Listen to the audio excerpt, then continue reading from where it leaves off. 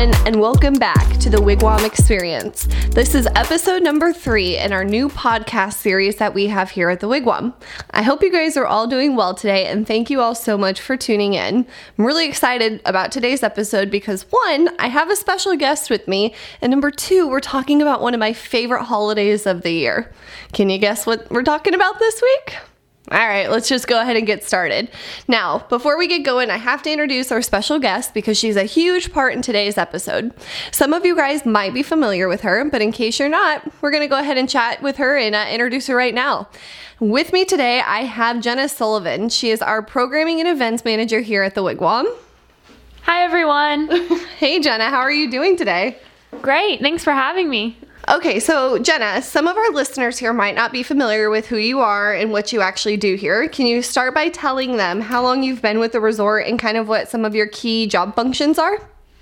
Yeah, so I've been here just over 4 years now. I like to say that I have the fun job on property. I get to host all the community events, festivals, fun programs that we have here on property. Wow, that sounds like a lot of fun. So I think that your job actually plays a very heavy hand in what we're talking about today, correct? Yes. Now, we are celebrating the 4th of July this week, right? We're really excited for 4th of July. It's actually one of our biggest events that we have here, right? Yep, one of the biggest. How many people does this event draw? The Red, White, and Boom Festival, I would say, brings about 2,000 people here to celebrate with us. 2,000 people? Oh my goodness. So quickly, for those who haven't actually attended, can you kind of paint the picture of some of the activities, set the scene for us? You know, what happens the day of 4th of July and what can our attendees expect when they come to the event that night? Yeah, so we have water slides, bounce houses, there's going to be snow cones, we have a live DJ entertaining the crowd doing dance-alongs, sing-alongs throughout the night, and then we end the night with our 20-minute fireworks show. Oh my goodness, 20 minutes? Do you know about how many fireworks they set off? It's okay if you don't. It's just one of those questions I had. 20 minutes worth? I don't know. But I can tell you we have 2 finales. 2 finales? Oh my gosh, that's actually, I think I watched our fireworks show last year and it was one of the best ones I've seen just because there's so many different colors and different types of fireworks that go through. So I'm really excited for 2 finales again. What time do the fireworks start? So we're going to close down the bounce houses and water slides probably around 8:30 and give people a chance to find their seats before we turn off the lights. So I would say probably around 8:40 or 8:45 you should be expecting to see that first firework. Perfect. And now you've mentioned bounce houses a few times. Is this an adult-only activity and is there a cost for it? Of course not. Like, everyone is invited to play, always. There is a cost. You can get an unlimited wristband that'll get you through everything you want to go on an experience for as many times as you want to for just $10. Perfect. And an event this big for us, since there's several thousand people, can you kind of give us an idea of where we set this, the event up and kind of where everything happens? So this event, we pull over to the golf course. It'll take place on our blue golf course along that first fairway there.